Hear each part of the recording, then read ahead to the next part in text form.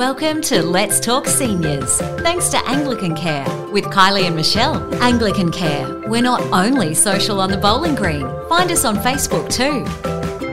In today's episode, Michelle and I talk about dizziness and vertigo with Natalie Pulsford, who is a specialist musculoskeletal physiotherapist and vestibular physiotherapist at Pulsford Physio. As the only specialist musculoskeletal physiotherapist in the Hunter region, she is highly sought after, and I know firsthand that seniors very much value her knowledge, as she has been a very popular guest speaker at the seniors information sessions that we often hold. Wow, Michelle, I'm amazed I got through that intro in one piece. There was a lot of big Kylie, words. So we got there in the end. You didn't have to tell everyone that, Michelle. Well, kind of did. Welcome and thanks for joining us today, Nat. So great to have you. I'm pleased to be here. Thank you for inviting me. Oh, anytime. Many seniors listening may have experienced dizziness or loss of balance, but may not know the difference between symptoms of dizziness versus vertigo. How do they differ? Yeah, good question. As you say, both dizziness and vertigo are very common symptoms and tend to become more common as we have more birthdays, as we age. But they are quite different. So typically we think of dizziness as being a bit more of a general sensation such as lightheadedness, faintness or giddiness, and is often associated with unsteadiness. Whereas vertigo really is describes a sense of motion, and it's either sort of self-motion or motion of the environment, and it usually has a rotational or spinning component, and it's often described by people as sort of feeling like the room is spinning or that their eyes are spinning. I've heard a few people talk about vertigo. It sounds like a really debilitating, quite horrible feeling to experience. Terribly debilitating and very kind of that sense of having no control or no idea of where you are in space. So it's very disorientating. So Nat, what do you consider normal symptoms of dizziness and vertigo, and how does a senior know when it's time to visit their GP or a vestibular physiotherapist like yourself? Fleeting symptoms of dizziness or disorientation can be quite common. So, like when you get up in a rush, or if you get up in a hurry from a seated position, sometimes you can feel sort of a little bit faint. I've experienced that myself actually. Yeah, so does low blood pressure come into this? Yeah, that can certainly come into that. So that's often, or it can be a condition called postural hypotension, which is when you change postures rapidly, you can experience a drop in blood pressure, and that can make you feel a bit faint or dizzy, like you have to sort of grab onto something for support. Yeah. So, if that just happens every now and then, that's probably not necessarily something that needs to be investigated, but if it becomes more common or regular, then that probably is. Absolutely. Yeah. And sometimes even, when we sit at a train crossing and the train whizzes by, we can get that feeling of motion that's not motion of us, but motion of our environment. Or even sitting in a 3D movie where sort of images rush towards you and you can feel a sense of falling or movement. Have you ever done virtual reality, Nat? That can make you bring on those feelings because it's quite real. Yeah, absolutely. And I'm not good with virtual reality. I tend to be a bit of a dizzy person. Me too. I guess you don't like roller coasters either. I don't mind up and down roller coasters. I can't stand the spinning rides because that's another kind of situation where we would experience dizziness or vertigo, and that can be quite normal. Yeah. But look, I think that true spinning, that kind of real vertigo sensation that somebody might experience is not really a normal symptom. So if they're getting that, then that's probably a good idea to see somebody about it. Can you get vertigo at any age, Nat, or is it... Yes, you can. Okay. Yeah. Even children and adolescents can get that, and that's often associated with kind of a migraine problem in that sort of age. But yes, beyond that, it can happen at any age, but it is something that tends to become more likely as we get older. Or as you put it so nicely, as we have more birthdays. As we have more birthdays, that's right. That's right. You've spent a lifetime creating a home. It's where you belong. As you age, Anglican Care's Home Life can help you remain happy and independent in your very own home. Find out how at anglicancare.com.au. And so, Nat, you mentioned it before, but what can cause balance disorders? How long have we got, Michelle? A while. Not long. Not long. Okay, I'll talk quickly. So there are many causes of vertigo and dizziness, which can make getting a correct diagnosis kind of a long and frustrating experience. But if I can explain quickly about our complex balance system, as this can help us understand why the causes are so many and varied. So our balance system uses sensory information that comes from our inner ears, which is called our vestibular system, and also from our vision and our proprioceptive system. So they're sensors in our skin, muscles and joints that tell the brain kind of where we are in space. And so from this, the brain is like a computer and it integrates information from those different systems, and that helps us keep upright so that our balance is stable, and also so that our vision is stable, so that we can move our head and go on changing surfaces without becoming imbalanced or dizzy. So really anything that goes wrong with any one of those systems can create dizziness or vertigo. True vertigo, whether it lasts for seconds or minutes or hours or days, is usually a primary sign that something has gone wrong with the inner ear component of that, so the vestibular component of that, particularly when it's related to head movements or head positions. And that's such a delicate area, isn't it, Nat? And is that like really hard to diagnose, that sort of thing?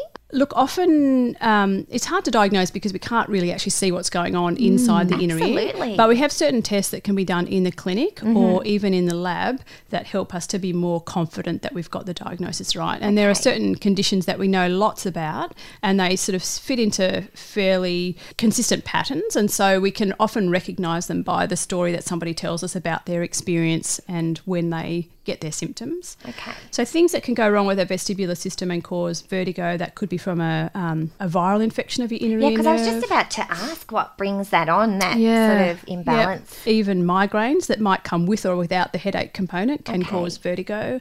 Displacement of the crystals inside the inner ear, that's probably the most common cause of vertigo, and that's called benign paroxysmal positional vertigo, or BPPV. Speaking of big words. Speaking of big words. I just thought I didn't want you to be the only one saying big words. That was impressive, Nat. Even ageing of the vestibular system, just as the hair cells become less responsive, can give us those symptoms. And dizziness can come from really impairment of any of those systems. So even if we're getting new glasses, adjusting to our new glasses, because that changes the visual input, can be a problem.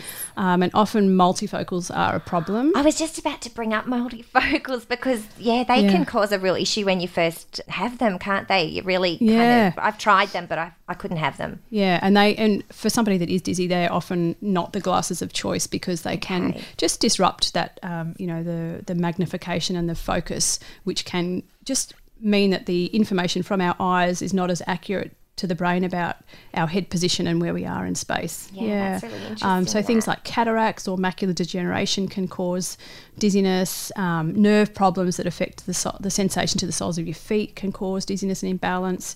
There can be benign tumours or other neurological conditions, medications, and even psychological conditions such as anxiety. And of course, we did mention the postural hypotension, the drop in blood pressure. So, as we see, and that's not even a full comprehensive list, but that's just quite a few causes. Yeah, absolutely. Yeah, and which does make the diagnosis difficult and sometimes a frustrating process, as I mentioned before. And is it a vestibular physiotherapist that is making the diagnosis, or is that something a GP is doing?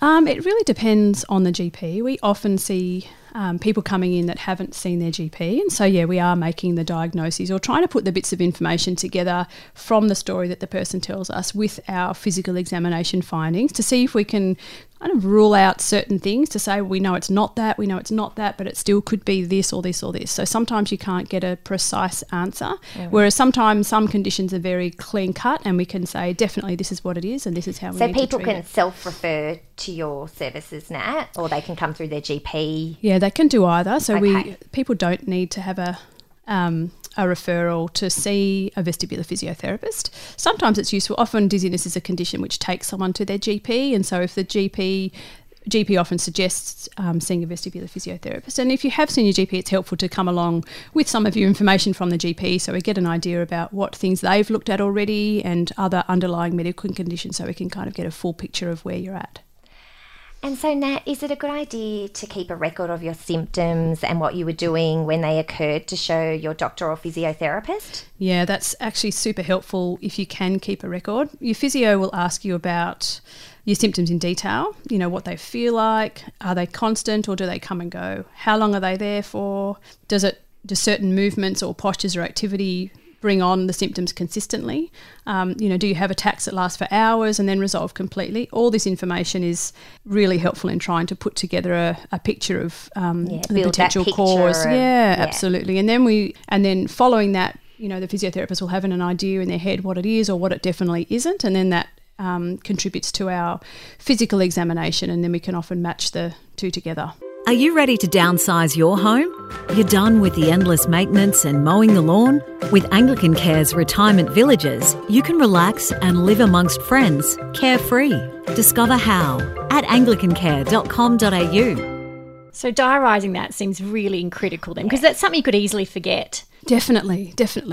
And I think it just makes the whole process much more satisfying for you as a patient if you've got an accurate description when you come in to see somebody, whether that is your doctor or your vestibular physio. And with so many different causes and things like that, I guess the more information that you guys have, the better it results in a absolutely easier diagnosis. And that, can you tell us about should there be a typical senior patient who you treat for dizziness or vertigo, and what's involved? Yeah, sure. So as you say, there's probably no typical sort of patient, because people's symptoms, even if they have the same condition, can be quite varied.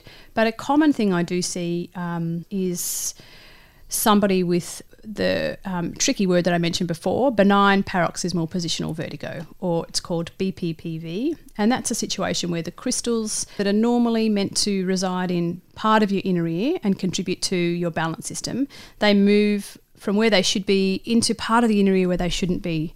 Now, this typically gives a person brief bursts of spinning vertigo when they change their head position against gravity. So such as rolling onto one side in bed, or bending over to put their socks on, or reaching up to hang the washing out. They can also get it rising from lying into sitting, or so it's the sort of situation where you might sit up on the edge of the bed and feel like the world is spinning and you're very imbalanced. So though it's usually true vertigo in the younger patient, as people do age and have more birthdays, sometimes it's not so quite clear cut as that vertigo, and they might more experience a symptom of dizziness. Is vertigo curable, Nat?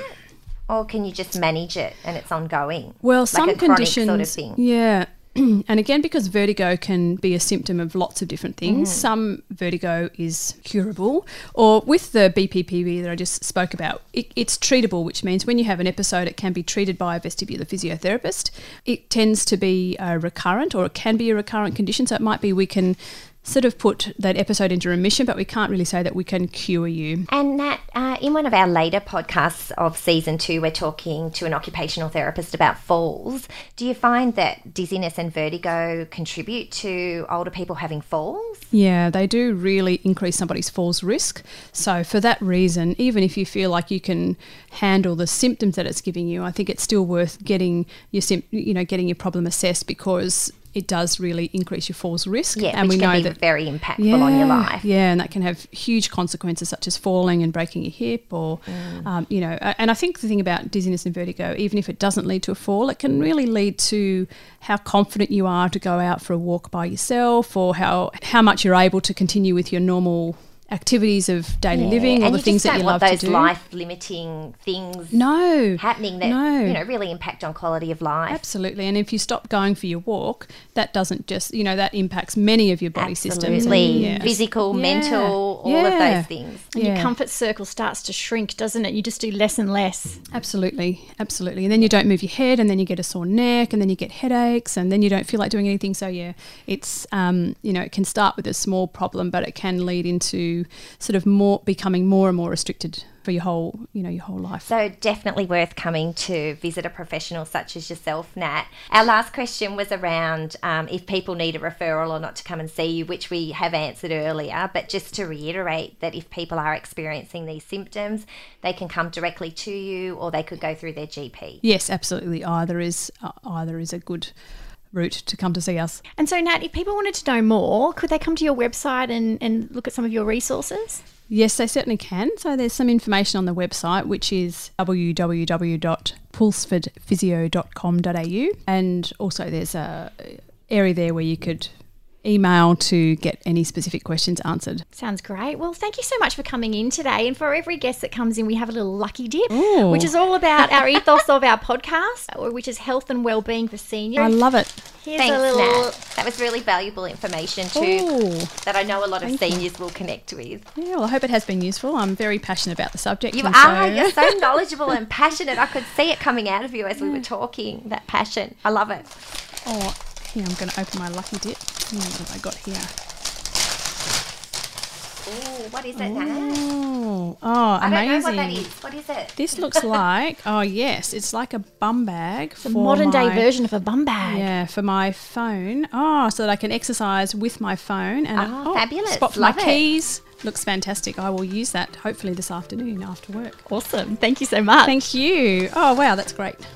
Thanks, Nat. It was lovely to talk to you. And to you. And we look forward to chatting to Anglican Care's Karen Freeman in our next informative podcast, which is all about dementia-friendly communities. Thanks for coming. How can we make your life easier? Or what would you like to know more about? Click on our podcast link at anglicancare.com.au and let us know. We can't wait to hear from you.